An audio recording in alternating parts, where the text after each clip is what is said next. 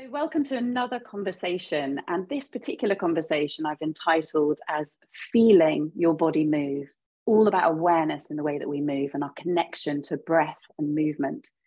And the person I'm going to have this conversation with is the lovely Christina Fulcher. Now, we connected actually through work and supporting clients between us. There seemed to be a little bit of a magic recipe when we worked together on an individual, bringing their awareness to how their movement could happen. And it required a little bit of physical movement and a little bit of relaxing on the couch to be massaged. And our friendship really grew from there. And I have a deep respect for Christina, particularly for her knowledge. I'm somebody that can sit in Christina's company and just soak it up and listen and be like a sponge in her company. But there's also another little bit that I'm really fascinated about, and that is her entrepreneurship. I have seen her entrepreneurship shine throughout the years as well, and we'll get stuck into some of that, and a really good sense of humor. The great thing about my conversations with Christina is we always have this relatability, me too, and just giggling about the stuff that we, that comes up in life. So I'm going to start with the first question, Christina, and now it starts with physical movement. And it's a big and beautiful part of what you do, but can you tell me and us, the listeners, about what actually connects you when you move? I think for me, always when I'm working with people, I have so much history. We all have so much history in our bodies, really. Our bodies are a picture of where we've been, what we've been through, injuries, surgeries, and everything else that's happened to our bodies. So for me, when I'm working with people on helping them move, it's about being able to relate to them, what's going on with their body.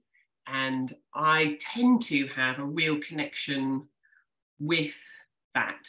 When I'm working, I do a bit of hands-on work and I feel that connection. And then I'm looking at what's going on rather than what fits in a book in how they move.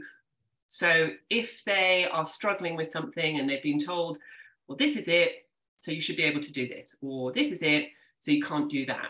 Whereas I'm going to look at what they're actually doing rather than the label it might have. So movement isn't just about doing an exercise or making a shape. It's about what that feels like, what the body feels when it moves, what the connection is, the breath that takes us to that movement. Because people will say to me, oh, I can do this or I can do that. And I go, oh, okay, let's have a look. Let's see what that looks like. Yeah.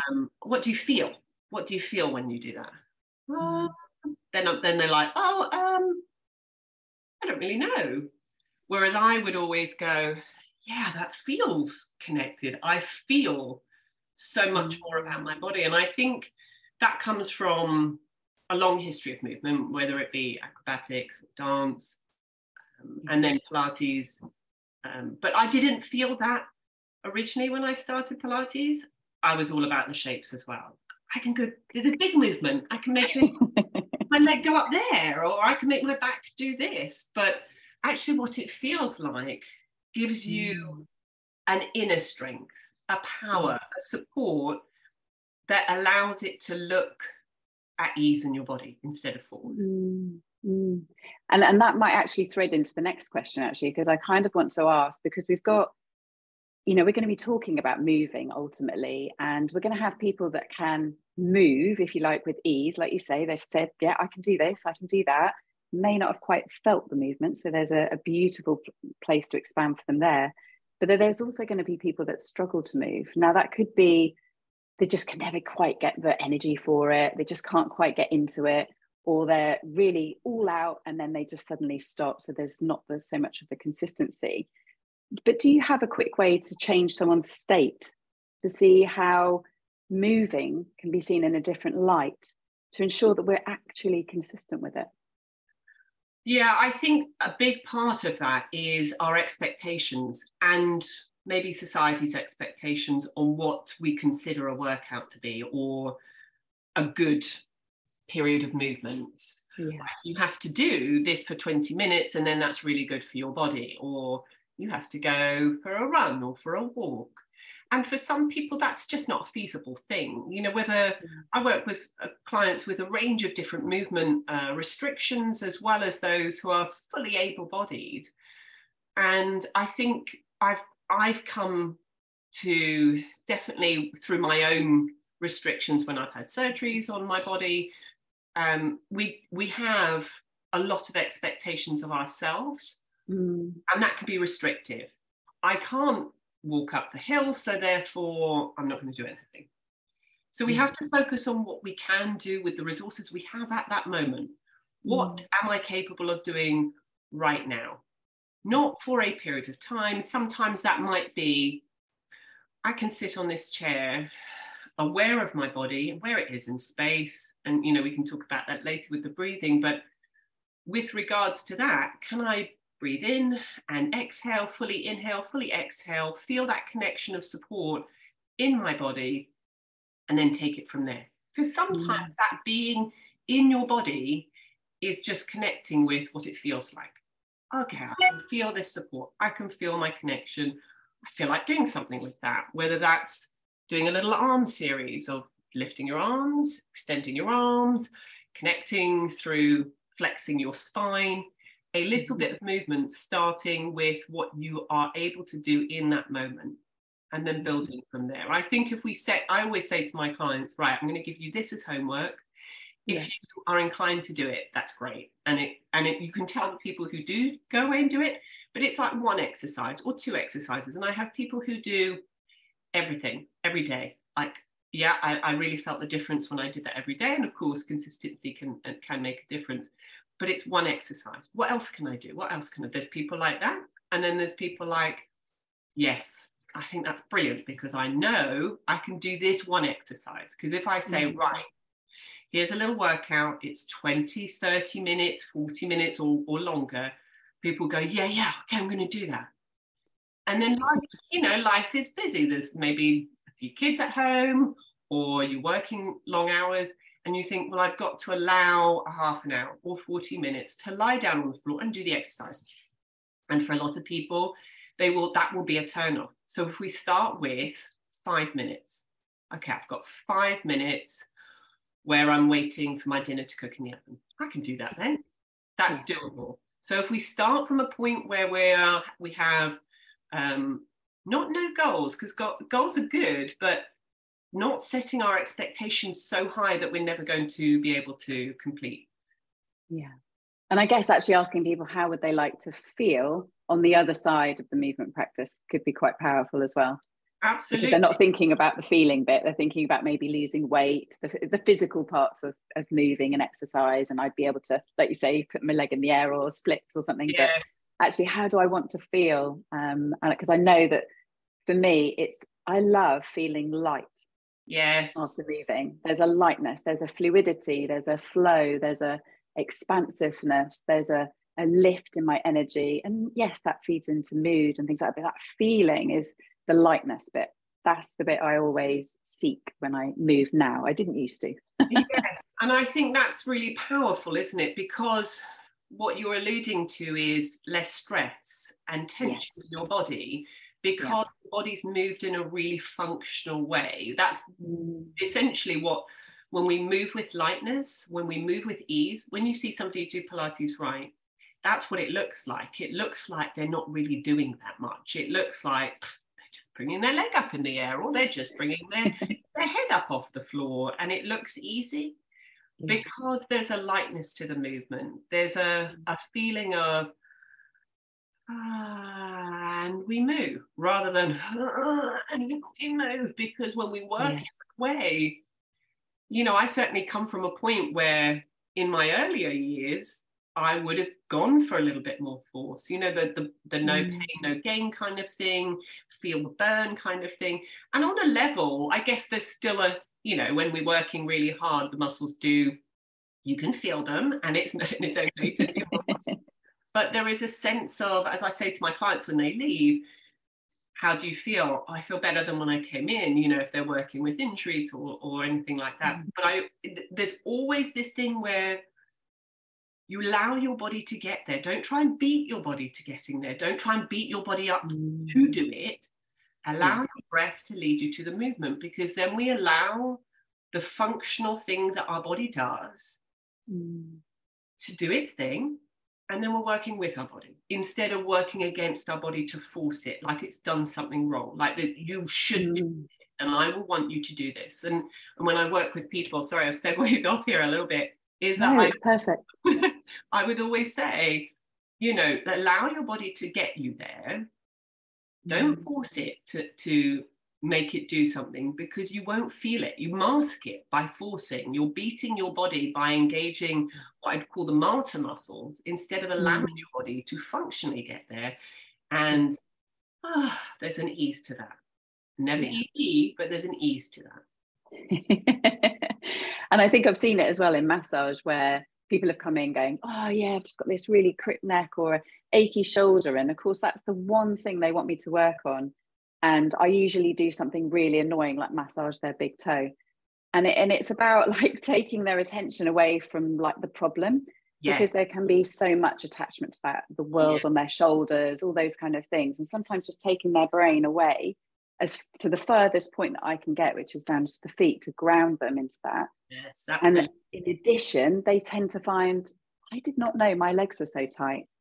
I did not know that, you know, the muscle, you know, the back of my leg was going to hurt so much, but I can see, oh, my lower back's moving better. It's just like they start to this awareness that we often talk about, you and I, that when we highlight the whole body rather than just the one sort of problem, let me just sort this problem out, and look at the whole being, it can be really quite powerful. Then they can feel.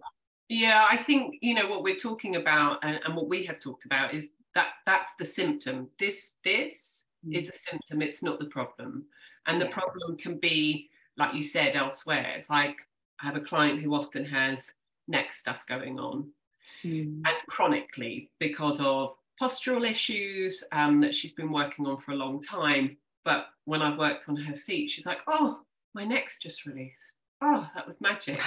Because the feet are so important in the body, grounding, the diaphragm of the foot, and how they move, all of those things. People don't give them enough love, but the fact that you mentioned it there, it's so relevant. I work with feet a lot.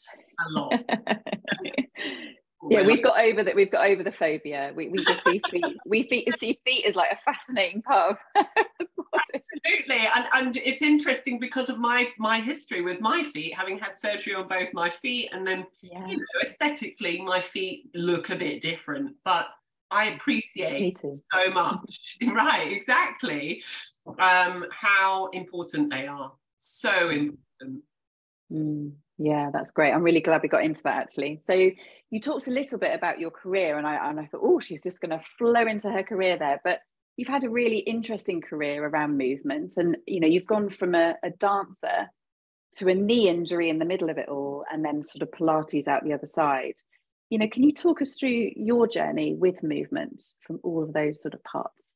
So when I moved to New York and I started studying dance, I was doing quite a lot, you know, in terms of visa requirements in the States. You have to do a certain amount per, I think it's per month or maybe per week, I can't remember now. But I was doing a mixture of dance and yoga, and Pilates was all included in the curriculum. And I had growing up always danced or done gymnastics, acrobatics, various different forms of movement. So movement was definitely always a part of what I had done. I was attending classes, but not actually dancing. It's a bit like having the mixture of your cake put all together in a bowl and then not putting it in the oven. It was really tough. I mean, I was 24, 5 maybe at this point. And I wasn't able to dance because I was struggling so much with my knee. But I was doing kind of the warm-ups, I was doing yoga, I was doing Pilates for strengthening. And that's, I guess, when I really got into Pilates, because I couldn't do what I was there to do. And at that age, I was still young and invincible in my mind. Of course, we all are in our 20s, right? Young and invincible. Absolutely. Very frustrating because I couldn't actually do what I wanted to do. And at that point, this was before I had surgery on my knee, I remember going to see somebody called Irene Dowd, and she's quite well known in certainly in dance circles in New York, particularly in America. She's written a lot of stuff on movement, and I remember her saying to me, "Your body won't sustain dancing for long periods of time. So picture you're in a show and you've got 8 shows in a week. Your body won't sustain it. Your knees aren't built to sustain that."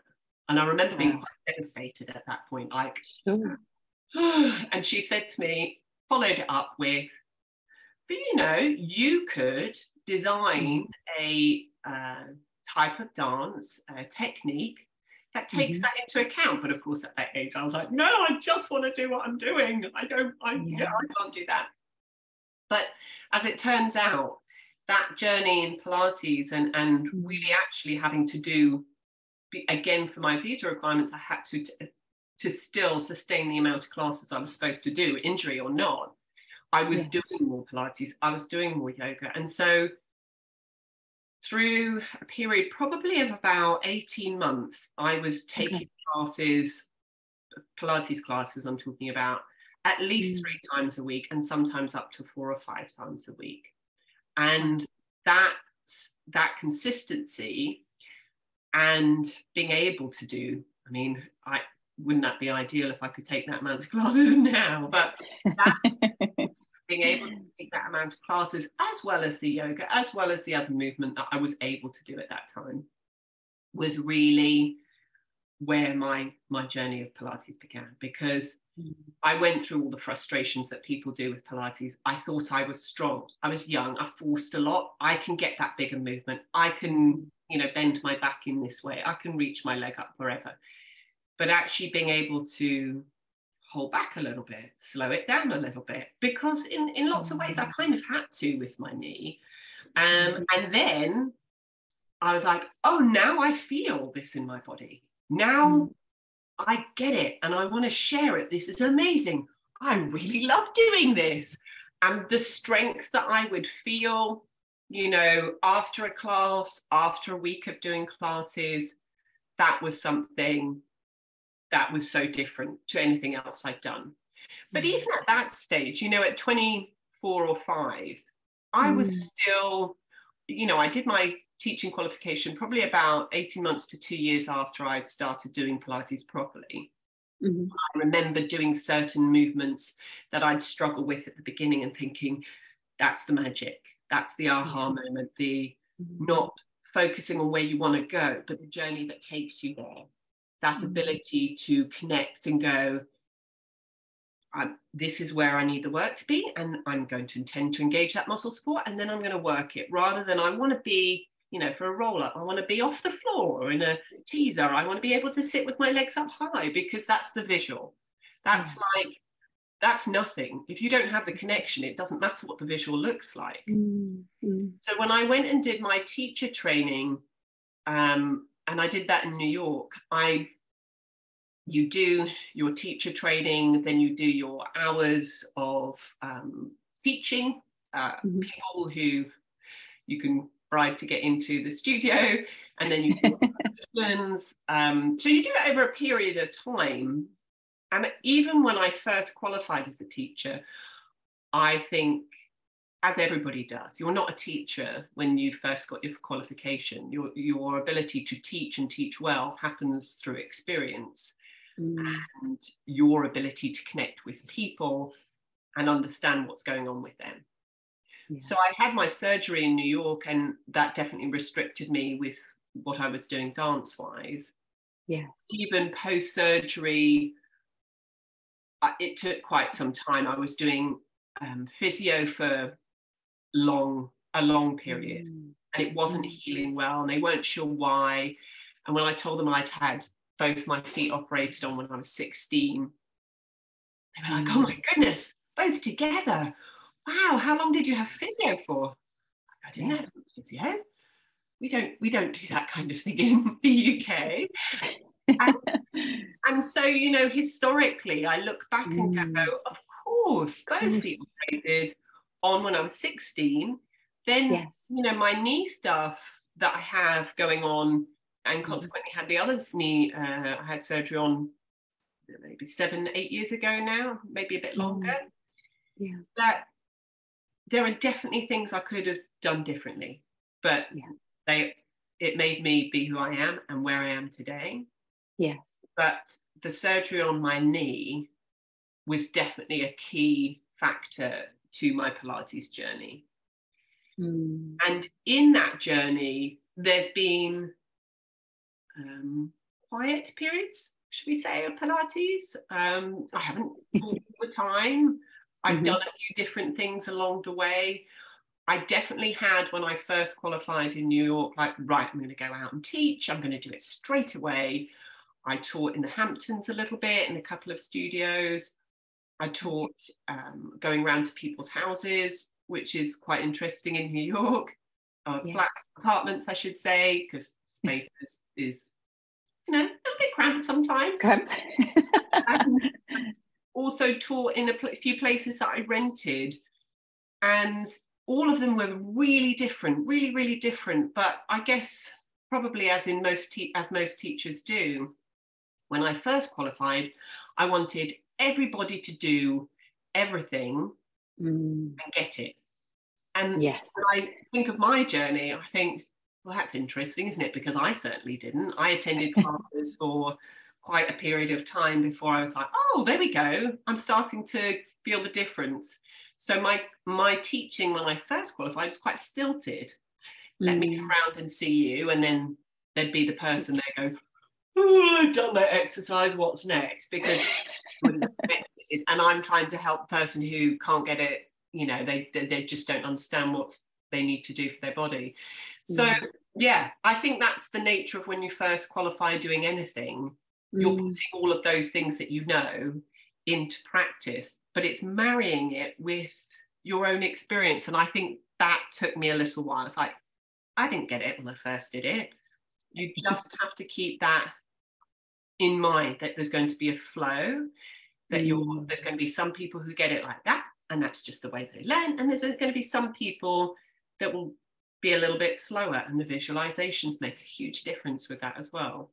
Yeah, for sure. Do you think Pilates gave you a space or an outlet almost to harness the energy of being told you're perhaps not going to be a dancer as you first imagined? Do you think it gave you a place to start kind of, well, okay, I can't do that, but actually if I nurture this and really get stuck into this, I could actually really become very good at this? Do you think it kind of... Yes, but not that I realised. I think in those early years, and I got my first teaching qualification in 2004, and I'd had surgery on my knee 2003, I think, maybe. So my first qualification, I didn't understand at the time. I mean, I don't think, even now when I look back, I don't think there was a moment where I went, I'm going to have my own Pilates business. I'm going to teach full time. This is what I'm going to do. I never really set out to do that. Even with my dancing, I don't know that I had this kind of path that I was thinking, I'm going to do this for the rest of my life. I don't think I had that with either of these movements. You know, the fact that there was a point where I was going to be an actress, and I had my career path mapped out in that, like I was going to do this and then I was going to do that. And so with dance and Pilates, both movement based, the irony is that I've always moved, but I never went, okay, well now Pilates is going to be my career. I went on to do my Pilates teacher training because I really felt that. I really connected with it, and I wanted to share that. I was like, this makes so much sense. But I didn't go, I'm going to make a career of it. When I moved back from the US, I had a bit of a limbo, like, where am I going to go? I was in the UK for a period of time, and then for a year actually, and then I moved to Sydney in Australia. And I said, right, well, that's it. I'm only going to teach Pilates, and I'm going to like make something, you know, and doing anything like that takes time. You have to build up to find your client base, to do that, you know, move to the other side of the world and to do that. And I had a year visa at the time. Yes. In like a short period of time, was probably a bit naive, you know, and looking back on it, it really was. You know, I should have done what I ended up doing right before I moved back was temp. And so I had money coming in because I started working in a studio, a lovely little studio near Bondi Beach. And I did classes, I did do one-to-ones, but it wasn't enough to sustain me at all. And I started spending my savings, and I was struggling a little bit with being so far away. Like one long haul flight when I lived in the US was fine, but 2 long haul flights. And as it turned out, you know, there was a lot of stuff that went on with my family that year. And 2 of my brothers got married, and then there was illness in the family. And that was then the key to me coming back.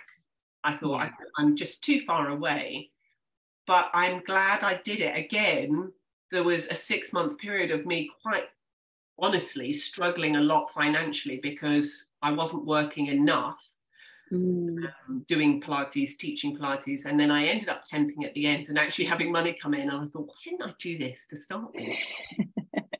Why did I do what I did? Always in hindsight. I know, stubbornness to me, I guess. And this isn't quite as much. I think I've learned a lot from those experiences where I was like, no, I'm only going to do this, and this is how it is. So now, you know, in my 40s now, I think I wouldn't, I mean, there's lots of other things to consider, but I certainly wouldn't move somewhere. Obviously I have my son to consider, but I wouldn't move somewhere and go, I'm only going to teach Pilates. It's a difficult thing to set up a client base. I know I've been doing what I've been doing for a long time. You know, it's been 20 years. Yes. And my studio in Norwich and my history in Norwich, my teaching period in Norwich is long. So I have a very loyal client base, actually, through lots of ups and downs that everybody's been through in the last few years. And before that, really loyal client base. But I did not in Australia. So coming back and going, right, well, what am I going to do now? What am I going to do now? Not intending to stay in Norwich. Yeah. And maybe this is why it worked for me, because I didn't intend to stay in Norwich. I was coming back with a pause. Where do I go from here? Teaching through word of mouth, friends first. And I was staying with my parents. They had a wooden cabin in their back garden, which became my teaching space. So I did one-to-one clients there. I started writing to the gyms and saying, well, here I am, I can teach. And then there was a point where I was teaching in most of the gyms in Norwich, doing one-to-ones. I was like, oh, okay, I've got a little bit, you know, this is quite okay. But there was no pressure of, I'm renting a space. That you have to take that into account, of course. I'm renting a space, I'm putting money out, I'm not having people come in. How can I marry those two things? I was teaching at all of the gyms, and I had one-to-one clients coming into my parents' space at the back where it was private. So that's kind of how it started in Norwich. And then I rented my own space, my own house, and had my home studio there. And again, it was a really organic way of growing it because I was still teaching at a lot of the gyms. And really, I would say not a huge amount of people came to me from the gyms at that time. But my classes just grew organically. I didn't have the pressure of having to go to rent the hall and pay for the hall. There was a period of time when I did hall rentals as well. But I certainly got to the point when I was working too much. I was working 6 days a week and teaching for over 50 hours in each week. So, you know, in that pathway to that point, it seemed quite organic. I didn't feel like I forced it at any point, but I certainly never intended on staying in Norwich. It does have a thing, you know, it does have a little hold, and there is something so beautiful, you know, my 24 years in Norfolk, you know, the loyalty, you know, I guess commitment to support people locally is quite incredible. I know when I relocated to Sussex, I spent 11 months commuting to set up anything anywhere near close to what I had in Norfolk, in Sussex. And then we relocated. And I'm so glad I had that experience of trying to build something before relocating and moving, just to check it was right, check that it was right for our family. And there's so many things to consider. You know, it's never, like you said, it's who's my kind of network here, and you know, all of the other parts that are really important to being a human. It's never just about the work, is it? And that's what we discover when we step into out of our comfort zones to some different locations. For sure. I think that, you know, when you have a family and you're considering, like before, I would have gone anywhere. What I do is very transferable. I could go anywhere in the world and teach Pilates. Yeah. In the way that I could go to a studio, like I did in Sydney, you know, that was a learning experience. But even, you know, now I could do that. If I could go and set up a studio somewhere else, if I was so inclined to do so, and it's transferable. That's why one of the big things I really love about Pilates is, in theory, anywhere in the world, you can go and you can take a Pilates class. Now, of course, they can vary quite differently, you know, they quite a lot, and be quite different depending on who's teaching you. But now with a family, there are other things to consider. Is it right for my son? Is it right that we do this move? Is he going to be catered for in this new environment? So yes, I think like you, it's like you can take what you do anywhere, but is it right for everybody in your family? And that's that comes with having a family. And actually it gives you the gift that slow is okay as well, that, you know, when we're in our 20s, you know, maybe life does feel a bit fast, and you know, I think now, gosh, I do everything so slowly now. Like my expectations of growth are just like pared right back. And it really feels like that's the moment of when the magic starts to happen, is when you slow everything down. But you see it as well. You can see it and you can appreciate it. I think you're right. And when you're younger, it's like, I want results. I want to see it. I want to keep going. I want more. Like when I was working teaching 50 hours a week, I was like, I can't say no, because this is my business, and a business that grew organically, yes, but I can't say no because I'm on my own. I need to keep saving. I need to keep working. And I need everybody to get the joy of Pilates. And I've got a lot better at saying no. But there's still an element of, you know, being self-employed and being on my own with my son. That means that I still have to work. I say no more, but I still have to work on a balance for myself. You know, that works, because in all of the picture, everybody else comes first. Because that's I mean, I do a nurturing, caring thing. I help people find movement in their body, perhaps that they've been struggling with, or work with an injury that they haven't been able to kind of get to the bottom of. And then I'm looking after my son and his needs. And so in the pecking order, I tend to come bottom. And that's not a sympathy or a pity thing. That's just the way I am as a person. Like, let me take care of that. I'm organized. It's all fine. I've got everything taken care of. But coming back to movement, myself, and what feels good about that, and why I'm doing it, and feeling that pace, like you said, that, okay, I can see it, and it's going to be a period of time, and it's okay that I can see it, and I can feel it. When you're talking about the slowness, that works well with Pilates. You know, when I say to people, slow down, and you'll feel it. So there you go, right? Slow down, and you'll see it, and then we move forward. It's funny, you're making me reflect when I was younger. Like that's the other thing, alongside all my career kind of things that I was buzzing about, I was also kickboxing and doing Tai Bo and those kind of things, and I thought yoga, Pilates, and even walking was boring. So whereas nowadays I'm totally happy to go for a walk, and because of the slower pace. So do you think it's fair to say that Pilates perhaps comes in later life, like maybe the respect for it.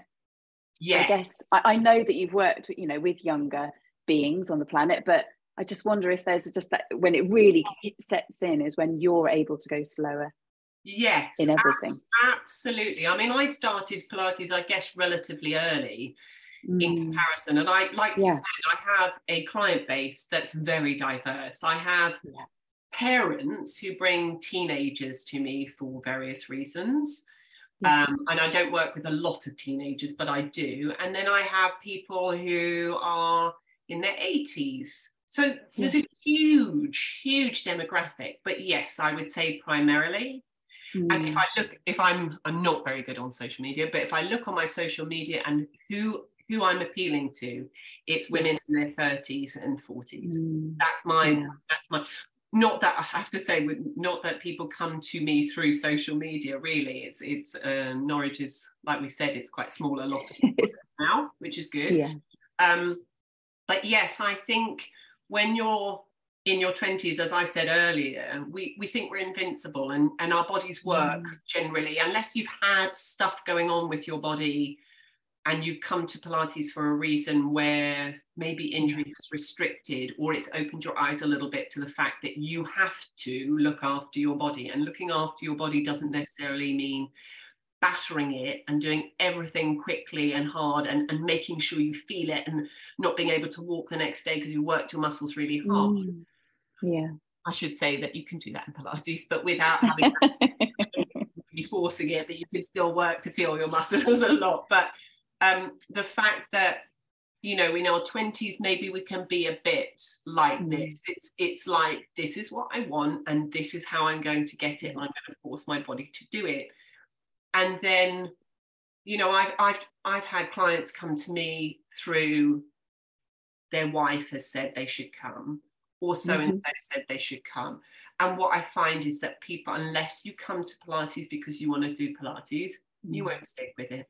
Because I've had people say to me, oh yeah, I tried Pilates, it was a bit boring. And in my head, I think, A, you didn't go to the right teacher, and B, you weren't supposed to take it in, because it requires so much of this. You can't focus on anything else. If you're focusing on what you're going to have for dinner when you get home, or what you're going to do later that night, you're not in it. You're not there. You're not doing Pilates, because it requires so much mind-body connection.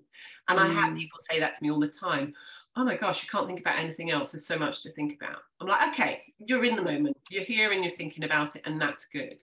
But yes, I think generally in our 20s, we don't have that ability to go, oh, if I look after my body, I'll get much more from it. I'm a big believer. I know there's a book called The Body Keeps the Score. Yes. But your body does take so much. And in your 20s, it's much more able to take so much. So you can bash it around. Maybe you take a bit of pain, a painkiller if it hurts a little bit, just quieten it down. Shh, I need to get on with things. It's fine. But as you get older, hopefully, you have the realization, actually, if you nurture it, and that can come in lots of forms, and look after it, then your body will look after you.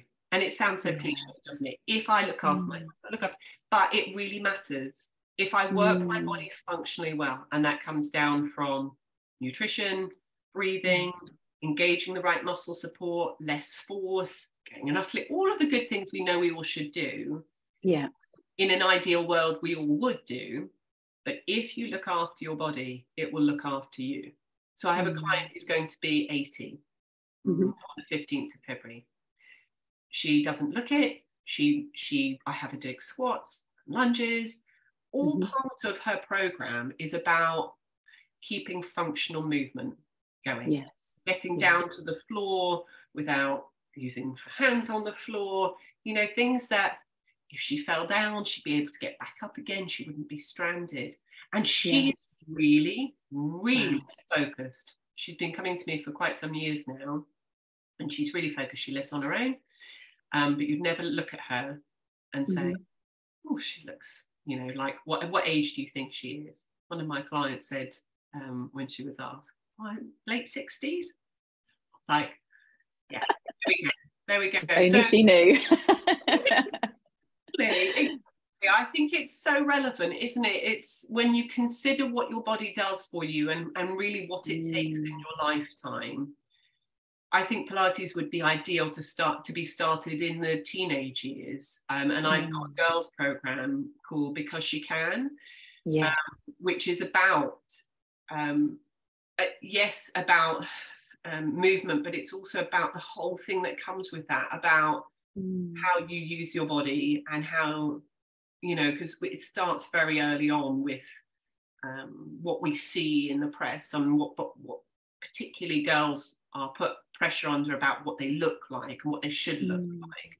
But in terms of how you feel in your body and how you can use your breath and how you can use your movement, your posture, all of those things, posturing in teenage years that's what takes a real battering. People shrink, girls shrink a little bit, boys get that whole slouchy thing going on, and I'm generalizing hugely, but yeah, it's making it accessible. How can you make that accessible? So I've got a girls program. Boys are a little bit harder because they're a bit all too cool for school. But it being able to plant little seeds ultimately that will flourish. I used to do that, and I can build on something now, on a memory. Like you talked about the body having memory. Yeah. If you can just plant a little seed, the body won't forget it. Well, it will be able to reconnect with that later in life when it might be more appropriate. Absolutely. And I think that's a big key factor is, I've always done movement. I've gone through being really conscious of my body. I'm 6 foot. I was this height when I was 13. And that at the time was something I was teased a lot for. I just wanted to fit in with everybody. Pictures of me kind of through my teenage years are always me at the front bending down, or me at the back of my head kind of popping over everybody else's. But I've never been more comfortable in my height than in the last 15, 20 years. I think moving to New York was a big part of kind of finding myself as well. And everybody celebrated, and here you are, it's all good. But when I was 13 in this height, I was incredibly conscious of my height. And because it was made to be a big deal, all the boys were much shorter at that time. At that age, I was very embarrassed about standing out. But now it's something I celebrate. And of course, Pilates is all about. I was just going to say that Pilates is almost giving you the absolute golden ticket to stand tall. How you use your muscles to support your body and your frame. That's it. Your frame is a big part of who you are. And I notice that in people. I notice the rounded shoulders, that trying to make themselves smaller, and women particularly women. Men are all about kind of chest up. Women are like making themselves smaller. I had a lady cry on the mat because I had said to her, this is where your pelvis needs to be. Think out and down. You can allow the width of your pelvis to be on the floor. Yeah. It's like, I feel it. Oh my gosh, I feel that. Yeah. And that's something that's giving me goose pimples. that I never thought about it. And I guess unconsciously I do. We narrow ourselves, we shorten, women lie with their knees together. It kind of narrows the pelvis. It uses the hip flexors in a different way. And I said, just allow your pelvis to be out and down. I put my hands on. She was like, she said, I feel really silly, but I can feel my body on the floor and it's okay. It's weird, isn't it? Because maybe it's something that she never thought about. She never thought, I've got to make myself smaller. But over a period of years, that's what she'd done. Yes. This is it. The unconsciousness of all of those things that you've just said and that is when you persevere with Pilates and you get that breakthrough. Because I guess the truth of the matter is you do have to have a little bit of a breakthrough to have the utmost respect for what you're doing and to justify what you're doing and to keep it up and to be consistent with it. You've got to have that kind of breakthrough. I remember when I first connected with you on a course of Pilates, and it was, post 3 babies and 2 miscarriages, my abdomen my core was, really not there. And I remember after the first few, I just kept saying to my partner, I was like, look, Phil, I've got abs, feel them. I was like, go on, punch to the stomach. I feel like I can take it. It was an amazing feeling, like that connection, that also something could almost, because I always described it, it felt like you knitted it back together again. Yes, I think that's such a lovely way of putting it, because postnatally, or through history of other stuff going on in the abdominal area, it can feel like, I have people come into me all the time and say, my abs don't work, my abdominal muscles, I don't know where they're gone. And I'm always like, well, they're there, because otherwise you'd fall down, number one. Yes. But also, just they've got out of the habit of working. And in fact, generally in our body, the abdominal muscles are quite lazy muscles. The mater muscles, neck, back, shoulders, hips, they all do the work. Even in pain, those muscles will go, I can do it. And the abdominal muscles go, I'll do it.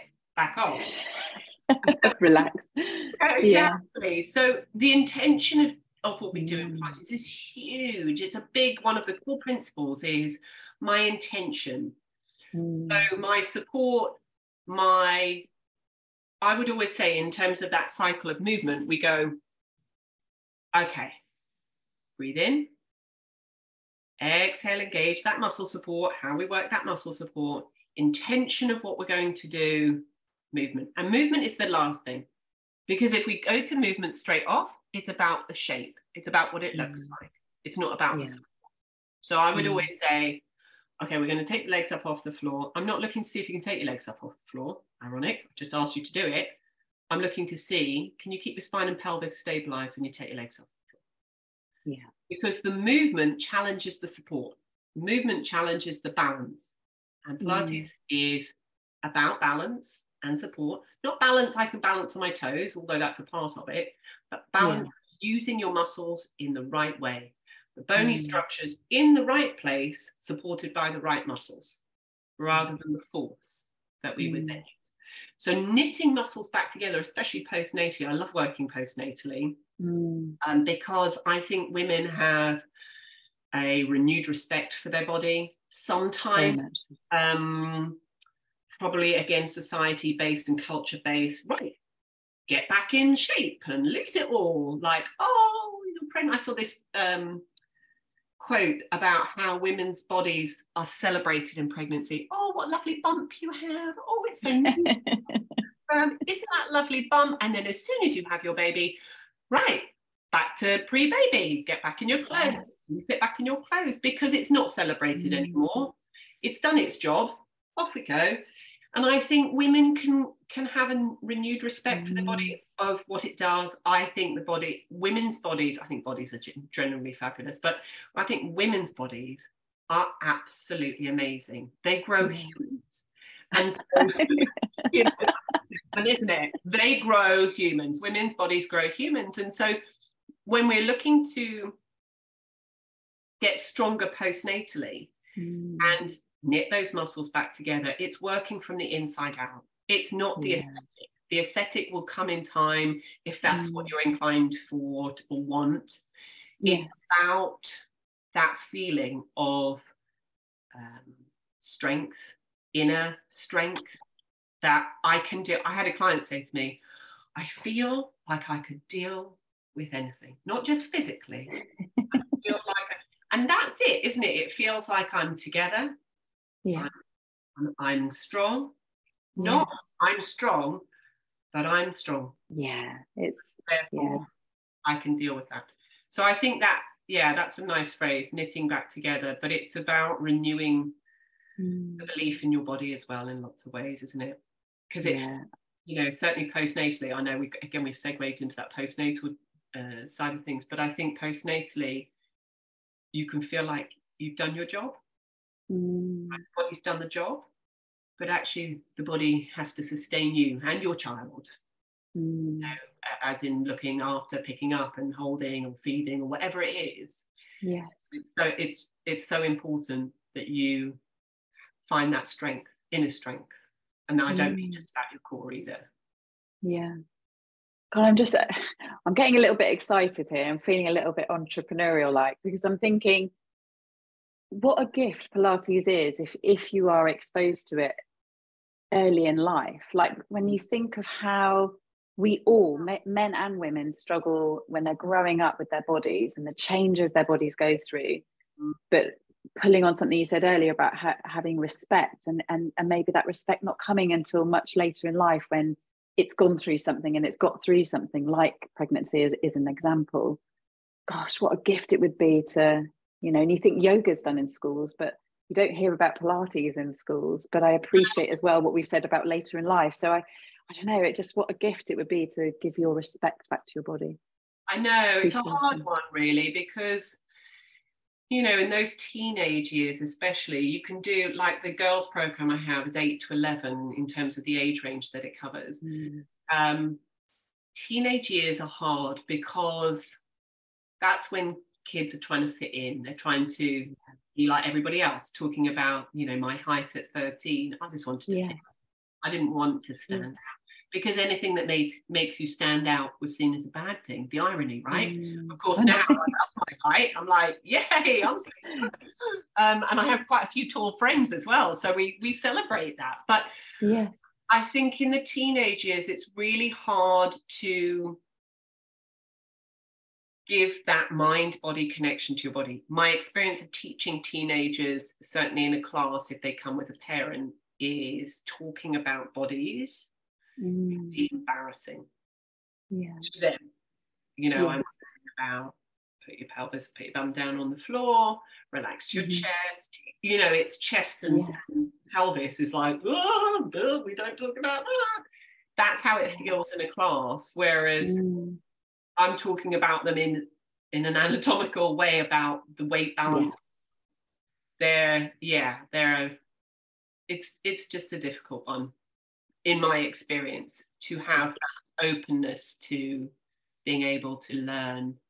But yes, the earlier the better. I was in my 20s and people often say to me, I wish I'd found Pilates earlier.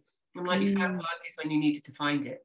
Because at the point before, in your 20s, if I'd said, right, come and lie down, we're going to start with breathing, you'd been like, oh, God, bounce around.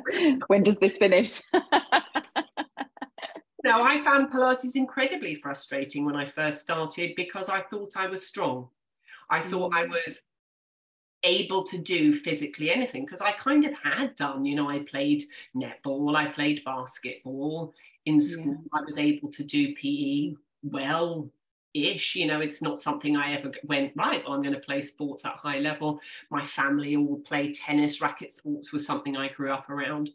So when I did Pilates and I didn't get it straight away, because I was forcing and holding my breath and holding tension in my shoulders, all of the things I talk about a lot, I found that frustrating. And frustrating, of course, can lead to more tension in those places, in your shoulders, holding your breath. I always say to people when they practice now, if you are practicing and you find you're getting frustrated, get up and walk away. Because the more you carry that frustration, the harder it will be. If we have high expectations of our body, like I did it last time, or I did it just that time before, why can't I do it now? You're changing the cycle that your body's going through. You're holding your breath in a different way, because you're holding that tension. Generally, we hold it around here and here. So you're holding weight in a different way in your body, which means that you're going to tense in a different way. So therefore, that exercise that you're kind of just on the cusp of getting gets a little bit further away. I know for me, when I've done yoga before and I've gone in thinking, I don't really feel like this. I've had the best class ever, because my expectations I didn't have any expectations. When I've gone in and gone, last week was brilliant, I had such a great class, I'm going to build on that, I did this great bend, or I got my leg in a great position, I usually have the worst class ever. What my body's going to perform for me on that day just doesn't get realized. And I say to people often is like, you have to meet your body where it is on that day. You might have had a crappy night's sleep. You might have walked into a cupboard. You might have something dropped on your head.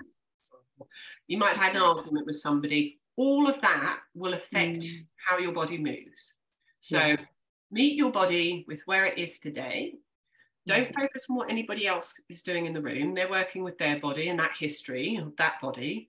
So this is your time on the mat. And that, when you're younger, is hard to take. But it makes so much sense. They're doing what they can do with their body.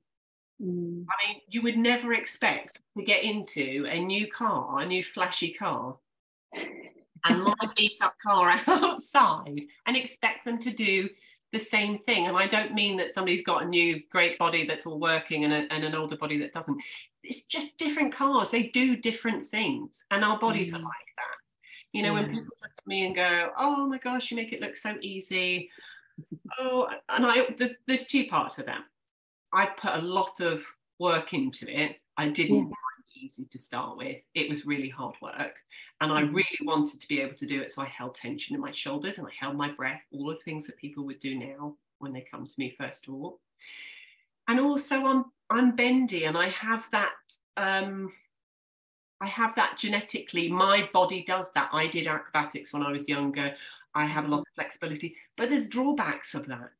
You know, there's drawbacks of being tight, there's drawbacks of being flexible. My muscle support has to work to hold my flexibility. Otherwise, I have aches and pains. I have degeneration in my low back. I have shoulder issues. And that's not like, oh, I'm, you know, poor me, I've got all of these things going on. But we all have stuff that people don't know about. We all have history in our body that will affect it. So I would say be kind to yourself when you get on the mat or to do any form of exercise, and think, what I'm doing right here and now is good enough.